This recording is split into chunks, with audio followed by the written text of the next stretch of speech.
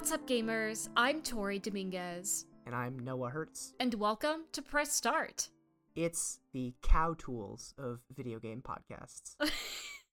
I will not be elaborating on what that means. What does that mean? I'm Googling this. Are you familiar with Gary Larson's Cow Tools? Oh my Have you ever seen god, this? yeah. Yeah, the Far Side comic. Oh my god. Wow. In his later years, well, Gary Larson's still alive, but after publishing that comic, he gave an interview. I don't remember when the interview was. I saw this on a Tumblr post like 1,000 years ago. But Gary Larson said that Cow Tools was his most asked about comic because people would write him letters asking what each of the individual tools were. And he would be like, it was just a dumb joke. I didn't put that much thought into it. I don't know what it was. People are really asking about the deeper meaning behind the cow tools. Wow. I never knew about, I knew cow tools was a thing he did, but I was far more versed in Far Side. But can I, now that we've jumped off with a joke that, maybe 3 people are going to understand without Googling. Yeah. Can I hit you with a riff? Just a little quick one? Okay, sure. So, got my PSP. Been playing some games on my PSP. Okay. I've also been looking online at other games that are available on the PSP. And, the PSP had that funny thing. Did you ever have a PSP? Did you ever play with one at all? My brother had one, and he forbid me from touching it. So, I mean, would you give that to a 5-year-old? No. Yeah, probably not. Shit's made of glass. It's made of glass, and I mean, it had God of War on it too. You didn't want your 5-year-old sister playing God of War. Yeah, exactly. The PSP had a thing where some movies were ported to the proprietary discs, the UMDs. Yes. Yeah. Oh my god, I was so jealous of my brother when he had that. I don't think I ever used that feature. I had my PSP, my dad got it used, and it came with a copy of the first National Treasure. And I'm like, Classic. I think I still have it. But I was like, why would I? We owned it on DVD. Why wouldn't I just watch it on DVD? Yeah, on the one TV? for the road. I guess, yeah. But in looking at other PSP games online, a lot of times when people are selling a lot of PSP games, it will be mostly games with a few UMD movies mixed in. And every single time, without fail, for a split second, I think that the UMD movies are game adaptations of a movie. So I've had the thought multiple times in the last few weeks, they made a PSP game based on Hitch? For the PSP? And then I've gotten to thinking, what would a video game adaptation of Will Smith's Hitch look like? No clue. Oh my god, that's wild. You know what that reminds me of? I remember begging my parents to get me this, never got me this. But do you remember, on the Game Boy Advance, you could, watch episodes of, Fairly Odd Parents? Do you know what I mean? And, Pokemon, Yeah, too? yeah, I thought that shit was crazy. Oh, yeah. My parents were like, no. But really cutting edge technology there. I saw, this was probably a YouTube video at some point I saw, where somebody using a Game Boy Advance capture card, or it was either a Game Boy Advance capture card or using the Game Boy Advance cartridge to GameCube hookup that exists so you could play them on the TV. They were watching an episode of Pokemon on their TV, but from the Game Boy Advance, and it was the crunchiest shit imaginable. Oh my god, imagine so blowing funny. that up on a modern day 60-inch TV. My god. It was so fucked up. It looked like an evil wizard had cursed an episode. Yeah, it looked like you're watching a Hazel video. Yeah. Yeah. Oh my god. So welcome back, everyone. I know we kind of went on a weird tangent. Yeah, that's just where we're at this week. That's where we're at this There's week. been some pretty newsy week, actually. I gotta say, I'm looking at this Google Doc and I'm like, wow. Yeah, can I hit you with one? Yeah. Right What's the first one? So, we were all looking forward to Chris Pratt's Mario. Mm-hmm. It has been top of mind. We've all been thinking about it, and just a few days ago, a semi-cryptic tweet went out on the Nintendo of America Twitter. Semi-cryptic? It is. I mean, have you seen this tweet? Yeah, they're Chris-san. Is that Chris Pratt? I don't think that's Chris Pratt. Who's Chris-san? Nintendo of America made a tweet announcing that the Super Mario Brothers movie is not going to come out in December 2022, as was originally planned, but instead has been pushed back to spring 2023. But the way they announced this was with a tweet that is like it is either made to look or was written by Shigeru Miyamoto that reads, "This is Miyamoto, period. After consulting with Chris San, my partner at Illumination on the Super Mario Brothers film, we decided to move the global release, blah, blah, blah." But yeah, I definitely had a thought when I looked at that, like, is Chris San Chris Pratt? Like, has Miyamoto just been, like, texting Chris Pratt, like, yo, is the movie ready? It's like, no, I'm still perfecting my accent. I'm still trying to get the accent down. I haven't quite nailed it Yeah, yet. Just give me some time. I mean, I guess this is fine. I do think it's funny the way, like, people... I saw a few game journalists, a few in particular, that when they saw this tweet, they're like, this tweet scared the shit out of me. Because, like, isn't it, like, the last line that you realize it's about the Mario movie? So, like, this is Miyamoto. After talking with Chris-san, we have come to the unfortunate conclusion. Like, it sounds very serious. And you're like, oh my god, what is this about? Like, is a game getting canceled? Like... Did Chris Pratt die? Did Mario die? Like, who knows? Who knows? And it's just like, oh, like, this movie is getting pushed back. And I don't know, like, I can understand why this would spook you a little bit if you thought it was about something more important. I think less than spooking me, the deeply amusing thing to me was the idea that either Shigeru Miyamoto has the login for the Nintendo of America Twitter account, or that someone, like, ran into the same room as Shigeru Miyamoto and was like, "Quick, Miyamoto-san, help me write this tweet." Just, like, grabs the intern's phone.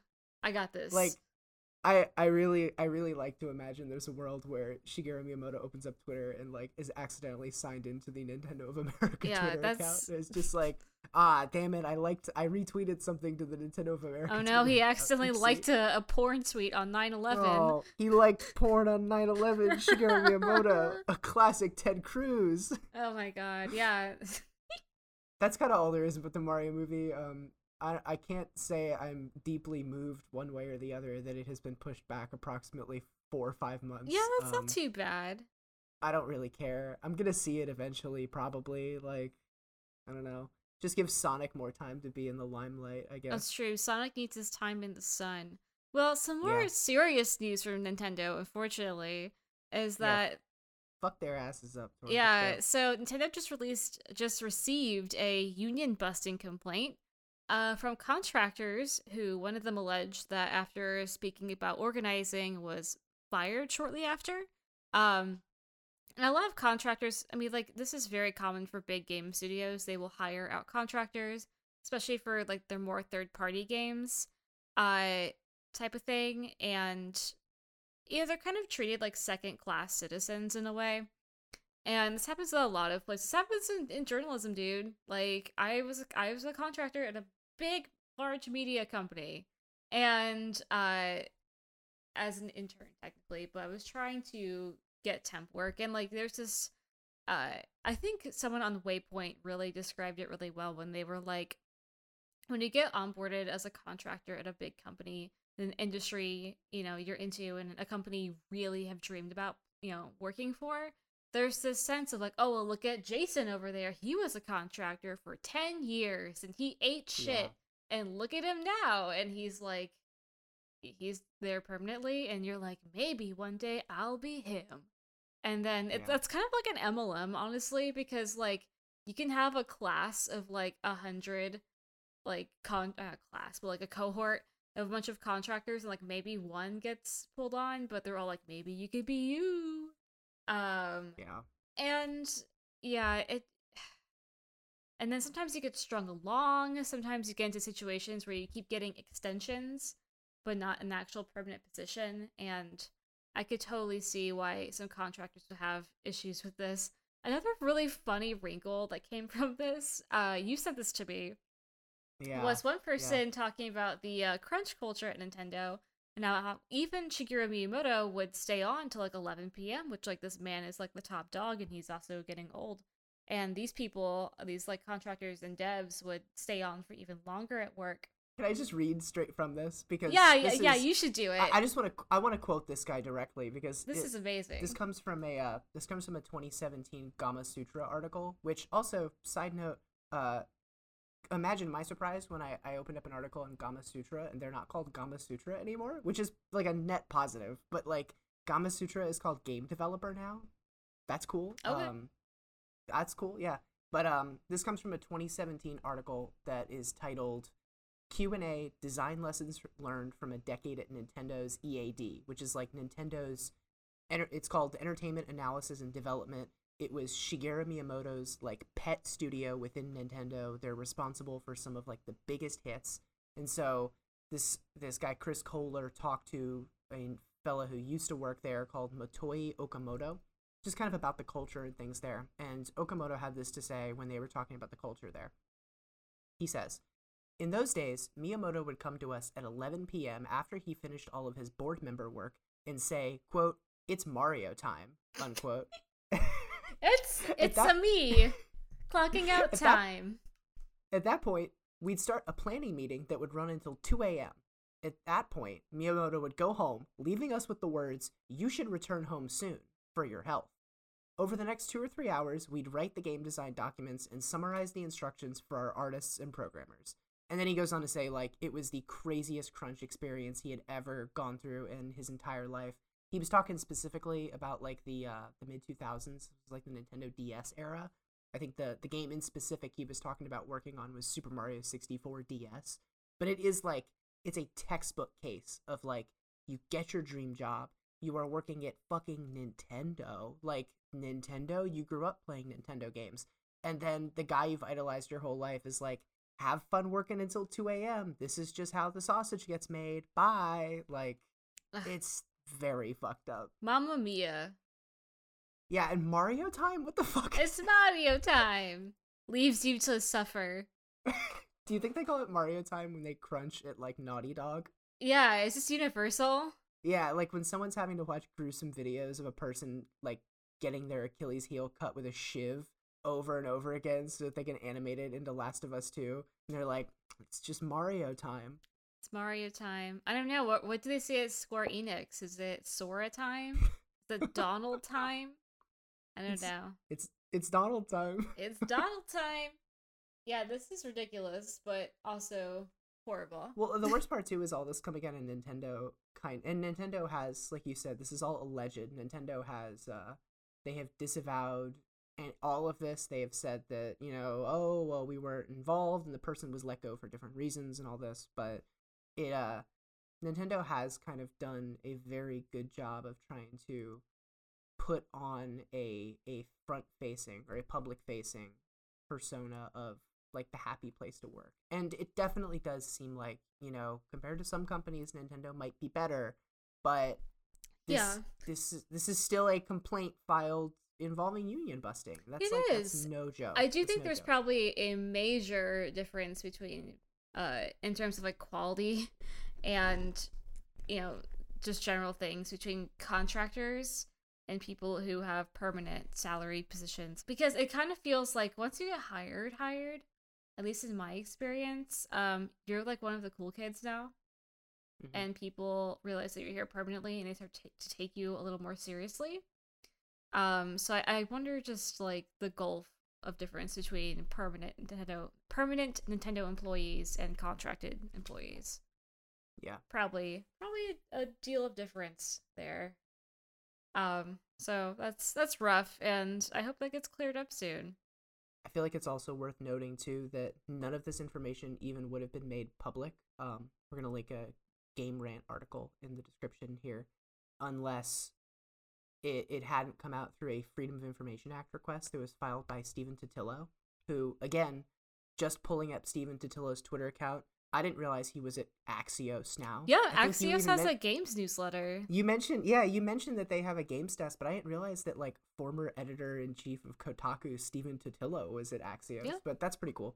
But yeah, shout out to the Freedom of Information request, because like this was something that had been mentioned to him. It sounds like he had heard about it, and he was only able to identify that an employee was discharged through a Freedom of Information request. So yeah, again, it's a wonder we even hear about this, and it does kind of make you wonder how much is going on behind the scenes. For sure. And also, like, I don't know if you've ever submitted a Freedom of Information request, which for those who are not like versed in this and are not journalists, this is a public records request you can do. depending on what state you live in, it could be used for different things. Government records, police station records, even things involving Anybody private can do companies. it too. Yeah. Anyone could do it. And yeah, this is how investigative reporting happens. And it is protected under our First Amendment. So that's what it is. I don't know if you've ever submitted one of these. I haven't, but I've like looked over the shoulders of people who have, like at internships, and I've reaped the benefits of other people's FOIA yes. requests. So, yeah. But it is grueling. Like, it takes months, if not years, to get some of these things back sometimes. Or sometimes you get it back and it's all redacted. Like, redacted to hell and back, to the point where you can't glean any information out of it. Or sometimes they will give you something and be like, actually, if you want more, you have to pay an exorbitant amount of money. This is what happened to my student newspaper, the FS View, literally Florida State University's student newspaper. We were requesting police records for something that I don't even think was that controversial.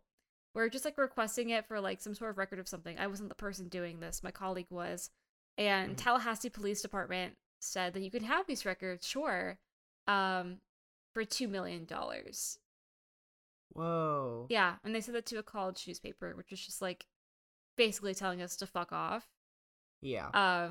So just the fact that they managed to even get anything out of this is, like you said, like just amazing. Yeah. It's have huge respect for people who are FYA wizards. Yeah, this will definitely be one to keep an eye on here, because like this is beyond just Nintendo was kind of mean to somebody. Like, if these allegations are true, this is illegal. Like, this is beyond the pale of just like somebody was treated kind of unfairly. Like, this is definitively illegal. So it'll definitely be something to keep an eye on here. For sure. I also think, like, in labor stuff in general and like workplace stuff in general, there's an interesting line between like, is that shitty behavior or is that illegal? Yeah, absolutely. Well, and part of that too is like, as workers generally, we don't know all of our rights unless you're like in a union who have made a point of like letting you know what your rights are. Mm-hmm. So I don't know about you, but I don't read those posters that are always hung up in front of the bathroom. Like, I don't read them super often. Well, I don't have posters because I work remote, but That's I am true, a member yeah, of a union. But I am a member of a go. union, and they're really great. And as a new employee, I got assigned a union buddy, and I think that's really cool. I can ask them whatever questions I want, and yeah, I get invited to cool bargaining Zoom meetings, and that's awesome. It's great. And I gotta be honest with you, like, I enjoy being part of it, and I like, you know, changing my profile pic on Slack, but the idea of bargaining makes me want to pee my pants, and I'm glad there's people who are brave enough and assertive enough to do it, because it's some scary stuff, and I hope workers at Nintendo get a union, frankly. Honestly, I think all workers get a union, but for sure. Right now we are specifically talking about Nintendo. But you know what some workers are getting, though? I was gonna say, I saw you had some other news for me that is related to workers. Yeah, you know what some workers are getting, though, is a 4-day work week at some game studios. Ooh? And a ooh. So there is one game studio, Crows. If you are not familiar with them, they made the Stanley Parade Ultra Deluxe in 2020. Okay. And yeah, they have opted for a 4-day work week, and they did it. It's really something. Apparently they were inspired by Microsoft Japan doing an experiment in which they did a 4-day work week and found that their productivity was essentially the same and that employee satisfaction was up. I don't know if they chose to continue that experiment or not, but I mean, it did something. And so Crows did that. And then in a similar vein, Game Freak is rolling out a optional 4-day work week, so I guess you don't have to opt into this. I don't know how exactly this shakes out. If this is like you still do 40 hours, but you might work longer days, Monday through Thursday, and get Friday off. But it's interesting that it's being offered as an option. And Game Freak, I mean, like, they make Pokemon, y'all, right? Yeah. So. Yeah.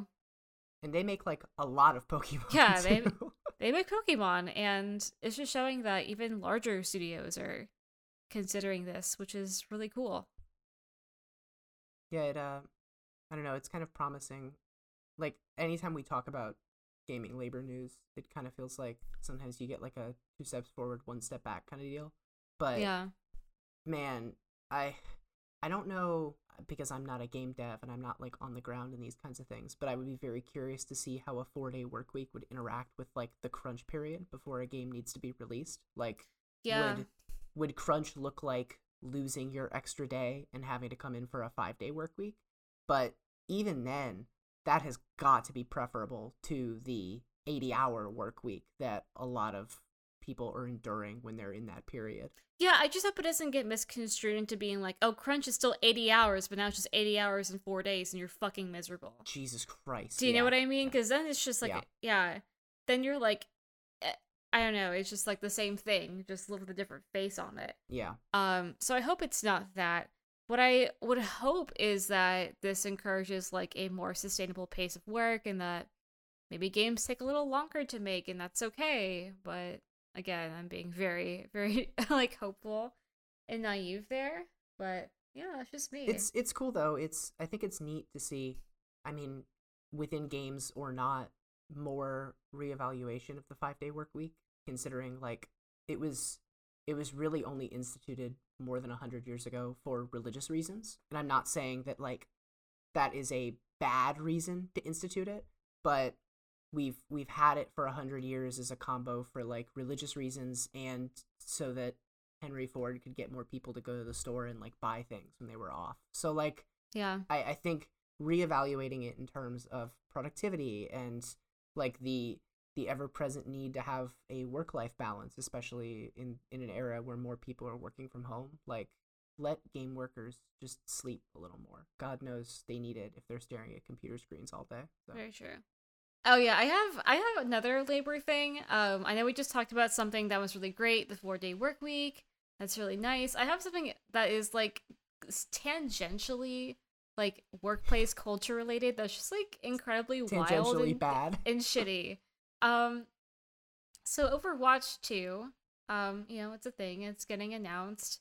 There's been some it's been a footage. thing for like several years now, supposedly. Yeah. Yeah, and so there's like a few things that are wrong with this. First of all, it's like so identical to Overwatch that the fact that it's called Overwatch 2 is like a stretch. Like this is like at best a DLC. To call it Overwatch 2 is really disingenuous, to the point where like Activision Blizzard has said that if you own Overwatch 1, you don't have to pay for Overwatch 2, which just shows how like identical it is, honestly. That's not really what I'm getting at, honestly. That's not what I'm getting at all. What I'm getting at is that there's actually a character in this new game that is named after someone at the company who has sexual misconduct allegations against them. And are you talking about how they had to rename McCree? Yep. Yeah. They had to rename them. Oh my god. Yeah. That's just I learned about this today when I was like taking my daily walk out with my fiance, who, you know, used to play a lot of these types of games in college. And I was telling him that we were podcasting today. He's like, "Oh, you should talk about Overwatch 2." And I'm like, "I'm not really into those types of games." And neither is Noah. But he's like, No, this is like actually bad. And then he like told me, and I was like, "Damn, that's bad." So yeah, there was a man at Blizzard whose name was Jesse McCree, who was fired in 2021, in part as due to that big lawsuit about the culture of just rampant sexual harassment at Blizzard. So they had to kind of step in, and now going forward, McCree is named Cassidy, which, like, it is very amusing to me that, I don't know, it seemed like they jumped on doing this faster than they jumped on actually making any kind of culture change at their company, which says a lot and is kind of just emblematic. But yeah, I feel like this is why you probably shouldn't name, even if they are the lead game designer, maybe just don't name characters off. Like, what if there had been a hero in Overwatch just like named Harvey Weinstein? Like, maybe just don't do that. I'm sorry, but also, the idea of that is really funny. I do have a confession to make, though. I really, really like Overwatch. I used to play it quite a bit. When I was living with roommates, my roommate owned it on PS4, and I played it a lot. But, like, when he moved out and I lost his copy of Overwatch, I never, like, quite bought it again. Yeah. And I almost did a few times, but now that I've reached a stage in my life where I just kind of, like, really don't want to buy a Blizzard game, I have not rebought it. And I will say, for my Overwatch heads out there who really want to play Overwatch but don't want to support Blizzard, have you seen the new Gundam multiplayer game that's in the works, Tori? No. I mean, I've heard that it's a thing, but I've not like really looked at it. So there's a new Gundam game coming out soon called Gundam Evolution. They've done a couple of closed betas, and I want to say that there is like some reviewing that has happened. It's been available to reviewers. It's supposed to launch at some point this year. It's going to be free to play on PC and console, and it is a literal ripoff of Overwatch, like to the point where the UI looks practically identical. It's team-based. Each of the Gundam suits has like totally different kits, so that you have to strategize and work with your team and such, and it looks like it is going to exactly fill that Overwatch niche, just like with a couple of cool new mechanics and like with a Gundam flavor thrown over top. So it's Bandai Namco is developing it. I'm not going to Google immediately and see if anything horrible is going on at Bandai Namco, but one has to fucking hope that the culture is better at Bandai Namco than at Blizzard. Yeah, fingers crossed. So, Noah, what is big if true? This is huge, if true. So, a mysterious 4chan post shows up online. This was a few weeks ago now. I don't have the exact date. This was like 2 weeks ago now. Normally when stuff shows up on 4chan, you can pretty definitively just ignore it. 4chan is famously just a cesspool of everybody and their brother, aside from like saying slurs, like claiming they work at Nintendo or something. But this post shows up on 4chan a few weeks ago that seems to be a Game Boy Advance emulator that was designed to run on the Nintendo Switch. Or I guess it was two separate emulators. There's a Game Boy Advance one that was codenamed Sloop, and a Game Boy emulator codenamed Hioyo. That's Hioyo. And I'm going to link the Kotaku article that I'm pulling a lot of this from in the description. So, would this be for like the Nintendo Switch Online? That seems what people were thinking. Okay. Yeah. The thought, granted, that's if this is real, because this leaked on 4chan, people played with it. They took the files that were dropped on 4chan and found that they do. Apparently, some people who have been able to test this just happen to have Switch dev kits laying around. I don't know who the fuck just randomly has a Switch dev kit. Just for funsies. But apparently, this does run on a Switch dev kit. It also runs on cracked Switches that people have like just jailbroken or put custom firmware on some such way, with like next to no messing with it. So the thought is that this emulator was in development at Nintendo Europe Research and Development, otherwise known as NERD. That's what the person who leaked it kind of claimed was the involvement there. And for the past couple of weeks, people have been looking at it and trying to sort out, like, was this actually from Nintendo? Is this just bullshit? There's this, like, within the files, there is a lengthy list of games that have been tested, which I guess is Yeah, what are these games? The list of games that have been tested is really interesting because it doesn't, like, if this was the list of games that were going to come to a hypothetical Game Boy Advance, like, Switch Online thing, I would be legitimately shocked. But it does make me wonder if a lot of these games were just being tested to, like, see what can run. Because you've got, like, first-party games, you've got the Fire Emblems on the Game Boy Advance, Mario vs. Donkey Kong, the Pokemon games, that kind of stuff. But then there's also other things in here, like Tactics Ogre, definitely not developed by Nintendo, Golden Sun, and Golden Sun: The Lost Age. Ooh. Like, huge fan favorite RPGs, but they were not developed by Nintendo. Castlevania Aria of Sorrow and Circle of the Moon, two games that are available on the Nintendo Switch eShop in like a different package that Konami sells. Yes, it's so, like the anniversary bit. Yeah, and there was a really interesting video that was put out by the folks at Modern Vintage Gamer on YouTube. I really like these guys. They're very techie and they're very like code techie, so they understand a lot of the both software and hardware aspects of video games. And they were really trying to dig into whether or not this was real. And so their initial assessment was that this was bullshit because in the code, it makes reference to, those like, they're called easy flashcards, those flashcards you can get that are like a Game Boy Advance cartridge that has a plug-in for a micro SD card. Yeah. So you just load a fuck ton of ROMs onto it. because Nintendo has like attempted to sue companies that make those into oblivion. So their thought was even referencing those in internal Nintendo documentation would not happen. Yeah, it's like against their own interest. Exactly. But digging into the files deeper, they actually found the change logs in there. And the change logs reference, one, that this is not based on another emulator. It is like its own thing that was developed. And two, that it actually does make reference to like Nintendo's studio and all kinds of stuff. So that to them seems to be somewhat damning evidence that this is Nintendo's, but that maybe it was like never meant for public consumption. Maybe it was just like a pet project by some people at Europe Research and Design. So very, very interesting. I don't know if this is legit or what this means going forward, but like I feel like getting Game Boy Advance or Game Boy games on the Switch Online service has like gotta be a foregone conclusion at some point. Yeah. Just because, I mean, there's such a huge library to mine from that is just kind of like money on the floor for Nintendo to take.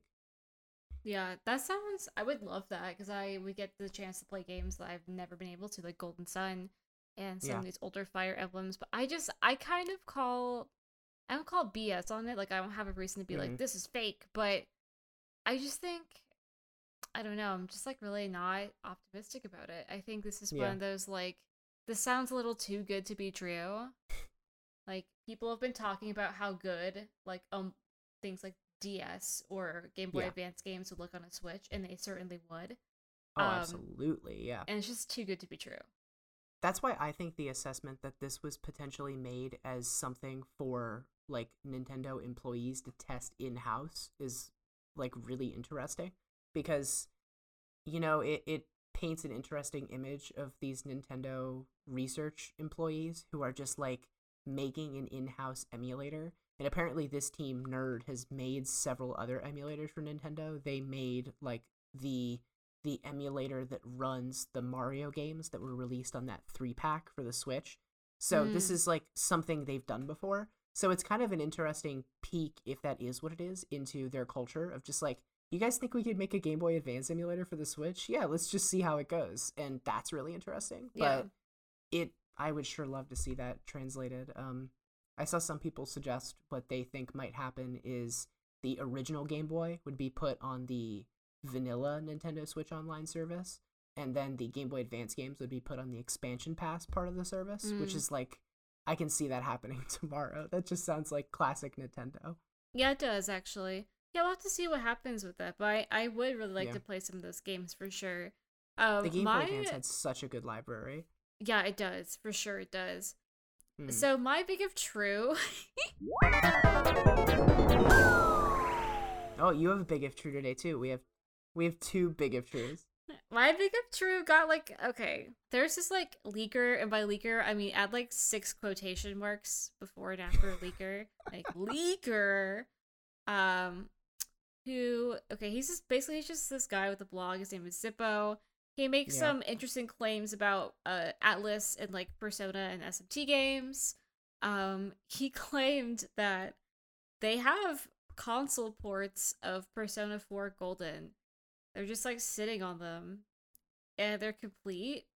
And apparently, because he's been right about a couple things in the past, people are kind of freaking out about this. I'm not really like huge about this. I think this is a little like janky for me personally. But something interesting got announced today, which is like for people who don't really know like the Persona series and just like the fucking weirdness of their marketing. Atlas hosts these like Persona concerts, like they're actual concerts. Like they have like the lady who sings in Persona 5 will like perform there. Like you can hear her sing like Beneath the Mask and like all these really good songs from the Persona games. And they do this, and the reason why this is a big deal is that this is where they announce Persona games at these concerts. Like straight up. Like they don't really announce these games like at other intervals or they have like a long time ago, but like for the past few years, like they announce whole games at these concerts. And I'm not just talking about like Strikers or like the dancing games. I'm talking like they legit announce like Persona 5. at one of these concerts like 7 years Mm. ago.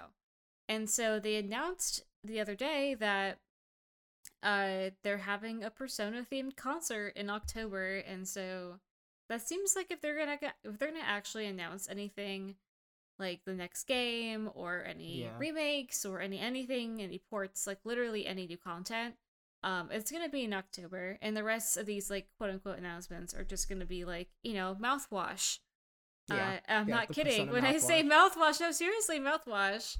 I Um, love the Persona mouthwash. I fucking love the Persona mouthwash. I want some so bad. They are all sold out. I even checked. Because I wanted to send you a bottle as a gag gift, but they're all sold out. While you were digging into some of that, I was doing a little bit of background research on our friend Zippo. Yeah. And Zippo's one of those leakers that it goes for like the scatter shot strategy. Like I found a Reddit thread. Yeah, he from just says about shit. Yeah, He just says shit. Yeah. Yeah. I found a Reddit thread from like a year ago where he was trying to predict Nintendo stuff, and among his predictions were like, there's a new 2D Metroid game that's being developed by Mercury Steam. It's ready to come out. They're going to announce at E3. This was before Metroid Dread was announced, so it's like, okay, he got that. But then he's also got stuff like a new Fire Emblem game, a sequel to Mario Party, a new 2D Donkey Kong game being developed. So it's like the guy just kind of like scattershot says stuff, and sometimes he's right, and I don't know if that's just like, a broken clock right twice a day or what, but Yeah. I do think the notion that there are completed ports of these games just sitting around completed is very amusing to me, because that's a thing that leakers will say about other stuff. Like Zippo, for one, and other leakers have also claimed that Nintendo has completed ports of the Wii U remasters of both Twilight Princess and The Wind Waker, like finished and just ready to release at an opportune time. Which, like, I don't know, this world, and I don't know how true that is. Okay, I wouldn't like disbelieve that. You know what I mean? Like, I feel like that's like not outside out. That's like not too far out of the realm. That's the thing, and it's like with a company like Nintendo, if that's a thing that they might be doing. But I would be really curious to learn like other instances where they have had a completed game and just sat on it for a minute before releasing it. Yeah. Because I know Atlas is also kind of like famously opaque when it comes to trying to figure out what the fuck they are actually doing with their game strategy. So I don't know. I don't know. I think there might be something to that, but I'm not sure I would believe this Zippo fella. So, what's up with this Bible game getting a Switch port? So yeah, I just wanted to go over I wanted to go over a couple of new releases that are coming out, just to kind of breeze through some cool things, some things that were announced. I kind of packaged this all together as a few things, but holy shit, Tori, El Shaddai, Ascension of the Metatron is getting a port to the Nintendo Switch. Yeah, so I've heard of this game that's like a cult favorite. Yeah. I'm kind of shocked this is happening. Yeah.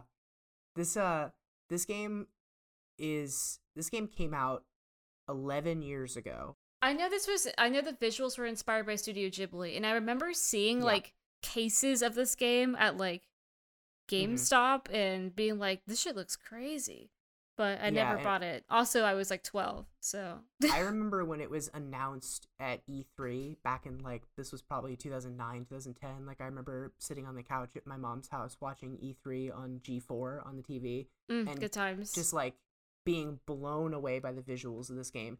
And like not understanding that it was based on the Bible in some way. Like you play as Enoch, and you are embroiled in a battle against the Nephilim and Metatron, and it's got all of this like Old Testament shit with like a flavor of like Super Sentai cartoons painted over it, and it was developed by this development studio called UTV Ignition. They've got a bunch of games. I mean, just kind of scrolling through, they work on a lot of ports.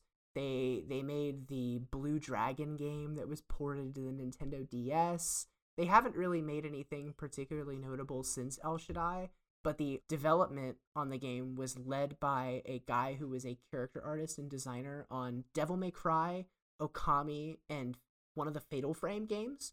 So it All like bangers, all bangers. yeah, it had some serious stuff happening, and it kind of launched not to like a total wet fart, but like people were just like, "What the fuck is this game?" Because it's like a third-person character action game that is inspired by the Old Testament of the Bible, but it is extremely today. marketable. Extremely Oh yeah, marketable. famously marketable Old Testament video games. Yeah, I'm kind of in awe that this is a thing, but I'm very tempted to pick this one up. Yeah, honestly, this sounds interesting.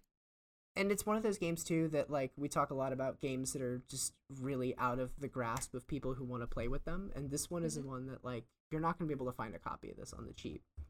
Mm-mm. Yeah, that's definitely catching my interest. Just gotta there's a few games I want to purchase on Switch because I really like having the Switch for travel reasons, and this could be it, or maybe Catherine Full Body. Well, we'll have to see. Um, Yeah. so speaking of games coming out for the Switch, so I'm gonna jump a little bit here, but Yeah. Xenoblade 3 is coming out sooner than anticipated. Like Yeah. What's it up was with that? gonna come out in September, and now it's coming out in late July. Cool, weird. How does a game get pushed forward instead of getting pushed back? I don't know. I saw a Um, meme that was like because this news came out like not super close, but like close enough to the news that Nintendo was involved with the potential union busting. And I saw people like like quick release Xenoblade 3. oh my god. Release the But, JRPG. yeah, I don't know. We've talked about how the two of us are like sort of ambivalent about Xenoblade 3, but I guess I'm glad that it's I don't know.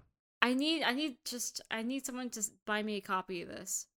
Yeah. I do have an issue sometimes with games that like I've been told by a bunch of people I would like, and then I'm like, oh, but $60. Yeah, $60 is not cheap. It's not not. cheap. And this is my Fire Emblem problem. This is my Xenoblade problem. Where I'm like, everyone and their mom tells me that I would like these games, but like, can someone just like buy one for me, please? Ooh. Well, I've got a couple of cheaper releases for you that Yeah. you might like. First up, Bug Snacks launched on the Switch. Bug Snacks, have you seen Bug Snacks story? Yes. Yeah, I saw it was, Bugsnax when it was like the trailer for the PS5. yeah, the timed exclusive on the PS4 and the PS5. It's from the devs that made Octodad, and it has a theme song specifically written for the game that was recorded by Cara Cara Bonito. So like, Oh my god, it's so cute. top tier shit. The theme song is great too. It's just like a straight up Cara Cara Bonito song. It sounds like the Switch port does not run as well or look as good as it does on the PS4 or 5, which is like, whoa, huge fucking shocker. But Yeah. I don't know. If you're someone who doesn't have access to PlayStation consoles and you want to play this game, this sounds like this is like a serviceable enough port of it. Another new release on the Switch is Rogue Legacy 2. Tori, did you ever play Rogue Legacy 1? No. So Rogue Legacy is it's a roguelike where you are exploring a castle, but it has a mechanic built into it that has to do with like you know how some roguelikes explain why you keep dying and going into the world again? Yeah. Like Hades, the way like you die and then Hades is like, "Oh man, I just died. That sucked." Rogue Legacy 2 has a system where every time you die, that character dies and you come back into the dungeon again as that character's like son or daughter. So you are constantly like passing down genes and getting what are functionally just like adjectives attached to new characters. So you'll come back as like Sir Robert the Fragile, and Sir Robert the Fragile will have like less HP than the average character. God But damn it, eventually- you die too many times, you got killed with an anxiety disorder. And you get like, at least in Rogue Legacy 1, I've not touched 2. It's been out on the PC, or no, I believe it's actually launching on all the consoles, but I haven't touched 2. But in 1, every time you died, it would spin a wheel and you would get an RNG selection of like 3 new heirs who you could potentially play as. And so it would be like you have one that has more HP, or you have one that's like so and so the quick and they attack faster and that kind of thing. And as you got through the game, you know, you're collecting gold and you're unlocking new skills and that kind of, you get the double jump and now you can explore a little quicker. Oh, like cool. very Rogue Legacy 1 was like a top tier roguelike in my book. Like it was one of those ones that once you beat the first boss in the first area, you were like, I did it. I past this insurmountable goal, and then there was like 5 more of those you had to beat before you beat the game, but like it felt really good. So that's like the perfect game for the Nintendo Switch. Like I played it on PC, and the idea of being able to just like walk around the house and try to plug through one run of this at a time is like really, really cool. So very excited for that. Yeah, seems like a lot of good games are coming out on the Switch, so seriously, I'm excited for that. And we're not even sponsored by any of these. We're doing this out of the kindness of our heart.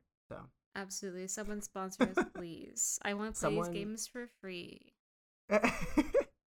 Speaking of playing games either for free or not, what are you playing, Tori? Man, I'm playing the same 2 fucking games I've been playing since the beginning of time. Let's go. Let's fucking go. Welcome to our video game podcast. We played 2 games. Welcome to Press Start, where we talk about Elden Ring and JRPGs for the end of time. Right. Okay, so I was in an Elden Ring rut, and it was because of one reason. Do you ever like forget to upgrade your weapons or summons or whatever? You ever forget to do that? Okay, so I forgot to do that for like a month. And so, yeah. I upgraded my Moonveil katana like 4 times, and upgraded my summon 3 times, and I'm just like beating ass. I am like going to all these enemies I've been stuck on, and I'm like, just like killing them. It's wild. I killed the twin gargoyles. Ugh. Okay, yeah, you were stuck on those dudes last time we talked.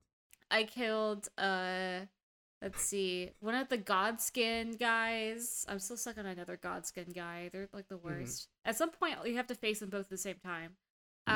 Not excited for that, but like I'm really proud of that. Yeah. And I'm congratulations. Making places. I'm pretty much done with Volcano Manor. I'm hopping back and forth between that and the Deep Root Depths. So that is where I am. And then in Persona 3, I am on the floor 135 boss. That's a bad boss. I will say this game has bosses where it matters, especially like in the version I'm playing where you cannot control your party, what they do necessarily. I mean, you can control who you bring into the fight with you. That's fine. But you can't control like when a certain character is like, I'm a healer and I have ice spells, but let me do this fucking charm spell that works 1 out of every 60 times. You can't control that. It's very frustrating. And functionally never works on bosses. And it basically never works. Yeah. Status effects just almost never work on bosses in these games. So this boss is one of those bosses that relies just very heavily on luck and insta-kill moves that only work some of the time. And so I did some reading because I was getting really frustrated. And apparently the real hack is to level up yourself until you get to a certain level where you can use a certain move. And that level is like 5 levels from where I am. Jesus Christ. Just hashtag on that grind. Yeah. And that's where I am with that, basically. It's just going to be grinding, apparently. And then I'm also watching this super cute anime called Spy Family. It's adorable. It's on Crunchyroll. You wrote it out in the Google Doc as Spy X Family. Is this like a Hunter x Hunter situation? Like, yeah, you just say Spy Family. Yeah, you don't pronounce the X. Okay. So basically, you follow this guy who is a spy. It's his mission to infiltrate and get some important classified things from someone. But to do that, he has to embed himself into this town. And to appear normal in this town, he has a fake occupation. And to appear like a normal guy, he has to have like a wife and a kid. And he has to acquire all these things within a week. And so he has now acquired a wife and a kid who have very interesting backstories of their own. They're all like pretending to be a fake family, but each one has different reasons for pretending to be a fake family. And none of them know each other's identities. So that's kind of fun. It's also super cute, like super duper cute. And I'm getting the feeling it's one of those like, oh, you and I got married for spy reasons, but now we actually like kind of like each other type of things. And I know it's such a trope, but it's a trope I love. So speaking of manga, I saw online that there's a new manga that launched earlier this year from Hiromu Arakawa, the woman who wrote Full Metal Alchemist. And I have not really kept up with Arakawa's work outside of Full Metal Alchemist, but I was like a fucking diehard Full Metal Alchemist fan. I've not gone back and watched it at all recently, but I imagine I could easily just lapse right back into that. But this new manga from Arakawa is called Yomi no Sugai. It does not have an English translation yet. Well, it probably has like fan subs online, but it has not like officially been localized at all yet because there's only a few chapters out. They've been coming out monthly. But the description on some website called Mangaka Lot reads, it centers on Yuru, a boy who lives in a remote mountain village, spending his time hunting birds and being one with nature. But one day, his younger twin sister Asa is called to serve in the jail at the heart of the village, her duty also confining her there. And he slowly unravels the unnatural mystery hidden beneath his quiet village. And that sounds awesome. That sounds cool. I hope it gets turned into an anime or something because Yeah. fuck me up, I love Hiromu Arakawa's art, and I'm adamant that Full Metal Alchemist is like a fucking masterpiece. But Yeah. I totally agree. I love Full Metal Alchemist. it's great. But I also agree that I haven't watched it since like 2013. But Yeah. from what I've seen, it probably still holds up well. I feel like watching it now, especially with the popularity of Attack on Titan, it'd probably be interesting, considering it does litigate a lot of similar themes about like imperialism and the state and what it does and that kind of stuff. So Yeah. I think, I don't know. But sorry, way in the weeds. You asked me what I've been playing. I made a little bit of progress on Elden Ring earlier this week, but didn't really play a whole lot. I finally Okay. beat Radon. Oh my god! beat Did you do it without the summons? Yeah, the only summon I got my was God. Alexander the Golden Pot Boy, and he did not last very long, but I did finally beat him. I got so hung up on trying to beat him by inflicting him with Scarlet Rot, and then like killing him while that was chipping away at his HP, that I had kind of forgotten that I had been like leveling up my sword and leveling up my character, and I could like do enough damage, and I had learned his attack pattern that I was like, I could just beat him like the good old fashioned way. So I did beat Radon, felt very good. I've not played a lot more after that. I was just kind of riding that high. I'm currently trying to figure out how to get into the academy, but I've not figured it out yet. So Do you want me to tell you? no, don't tell me. I'm gonna figure it out. I'm gonna actually fuck it. Tell me. I can cut this.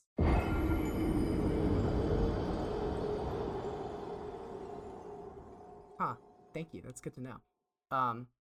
I've in not playing as much Elden Ring, I've been kind of playing some other stuff. I am still playing Persona 3. I am also to the same boss you are. It's kind of funny because I had pulled ahead of you initially, just because I think the pick up and play nature of Persona 3 Portable is such that I can just kind of like pick up my PSP, hammer away a day or two, and then put it on sleep mode for a few hours. But you've pulled ahead of me a little bit. It's a good game. I will have more to say eventually, but it's a good game. I did play a couple of new things though. I picked up a game on Switch called Carto. This game is on sale for $10. It was published by Humble Games, so as I've said, I trust them implicitly in terms of what they publish. It was developed by a Taiwanese dev team called Sunhead Games. From what I can tell, it's one of just a few of their games. They have a few others that I've never heard of called A Ride into the Mountains and The Swords. But Carto is very cute. It's a puzzle game with an adorable art style, firstly. But you play the game, you play as Carto, who is a young girl who is separated from her grandmother, and your grandmother is like a master cartographer. So you go down into the world, you're exploring. That's so interesting. Oh, it's really cool. And the core game mechanic is about finding snippets of a map and then opening your map and then placing down these squares so that they connect. And so you'll open up your map and you'll place down 4 squares, and now you can navigate through those squares on the overworld when you close your map. And so a lot of puzzles require you to, rotate a piece that is already on the ground so that you can access something that is inaccessible. Or I completed this one quest earlier where I just got to a desert, and I talked to a character who was like, you need to go deep into the west. And a lot of times it will require you to arrange the map pieces you do have in such a specific way that you'll hear like the Zelda-esque puzzle jingle, and then you'll get new pieces to the map. So the character goes, you need to go into the west, and I've only got 2 desert tiles that I can do anything with. So to solve this puzzle, spoilers for this one very specific Carto puzzle, I suppose, I had to take the 2 pieces I had and continually put them in front of one another once I had made it to the end of that piece to the west, And eventually it like simulated me walking west far enough through the desert that I completed the puzzle. And it's just like super cute stuff like that. It's got a really kind of beautiful outlook on the world too, which is like Carto is going to all of these different places and meeting with these people from all of these disparate cultures and tribes and peoples, and it's just very like reverent of other people.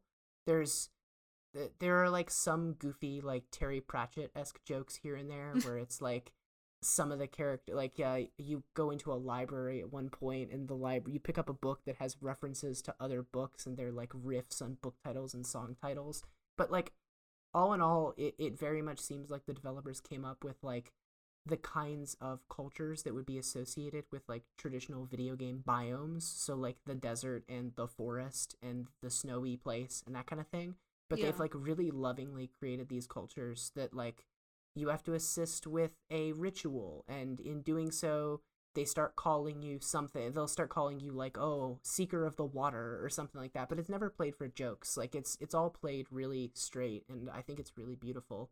um Playing that, enjoying it a lot. And I also downloaded on my phone, totally free to play, Not Words. Have you seen Not Words? No, what is not words? It's like It anti is Wordle. It's kind of like Anti-Wordle. It's the newest game from Zach Gage and Jack Schlesinger. Zach Gage specifically was involved with Really Bad Chess on mobile. Do you ever play Really Bad Chess at all? No, I never played any chess. Period. Oh man, So I was addicted to Really Bad Chess for a while. It's a mobile game that kind of auto generates games of chess for you to play against an opponent by auto generating the pieces. So it's like you could open a game of chess and you'll have like, instead of pawns, a whole row of knights or something like that. And then a lot of times it was more strategic too. Like you would have, rather than two bishops in that spot, you would have two rooks in that spot, and like really required you to think about chess in like pun intended, I guess, like a four-dimensional way, like really approaching what you know about how chess works and breaking it down to the core essentials of this is how the pieces move. So Not Words is like if you combined Wordle and doing a crossword into the same game, and it's fucking stellar. I am absolutely in love with it. It's like, this is going to be really difficult to describe via audio, but hang in there with me.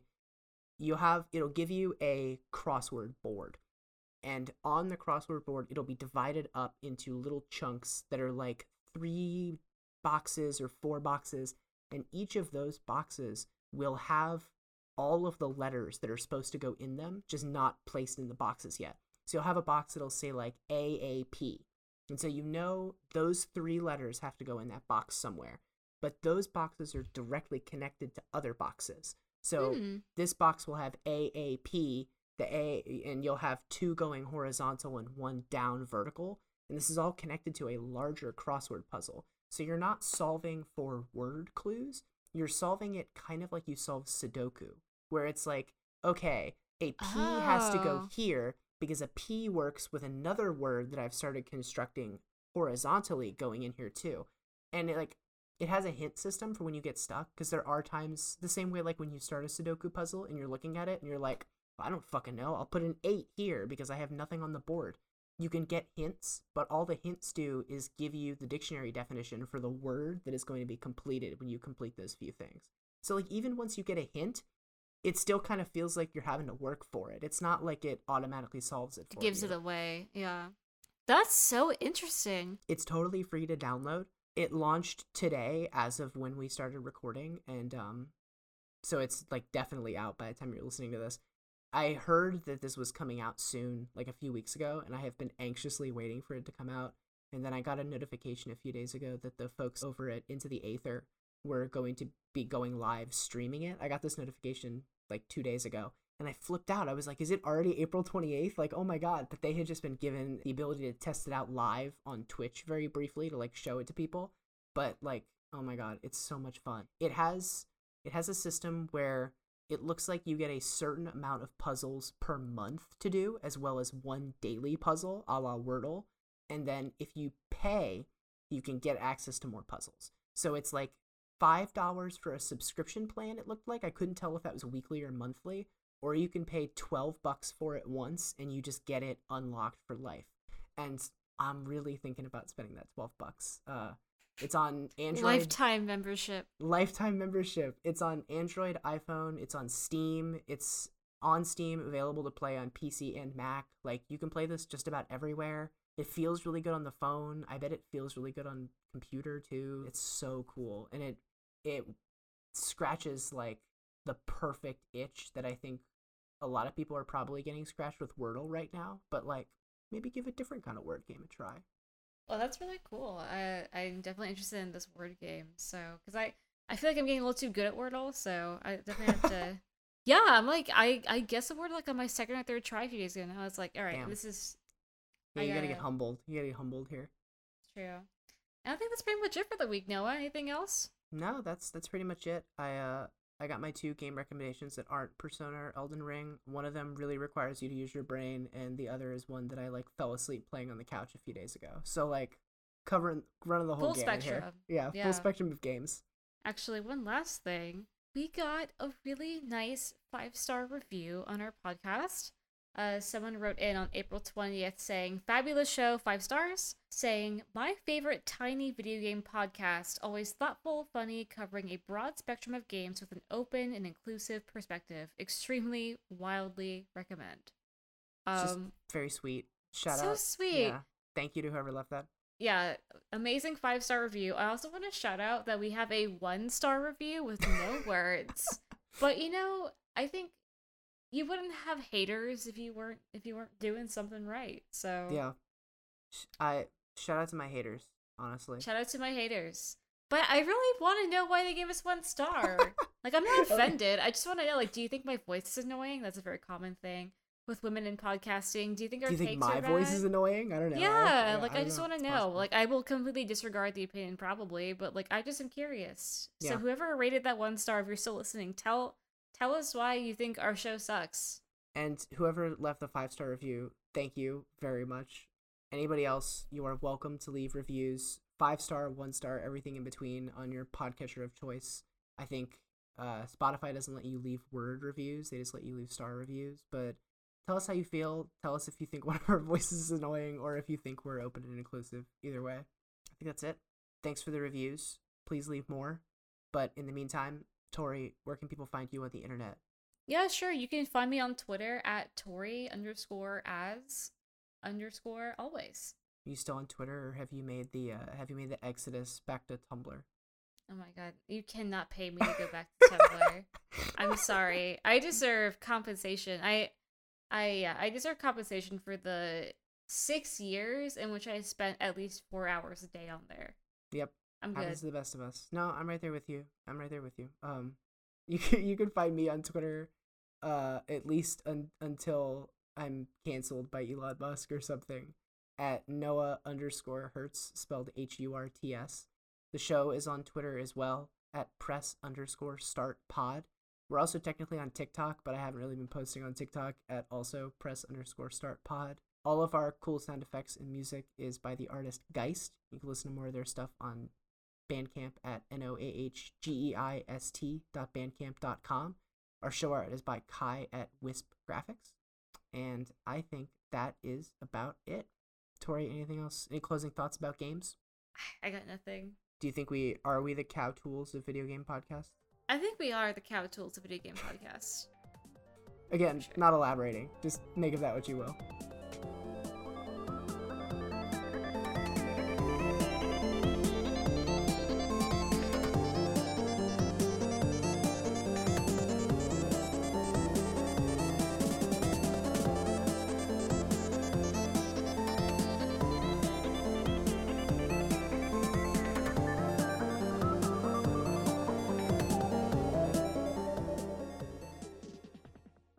Can't believe you fucked this up. I can't believe I know, I fucked this up so bad.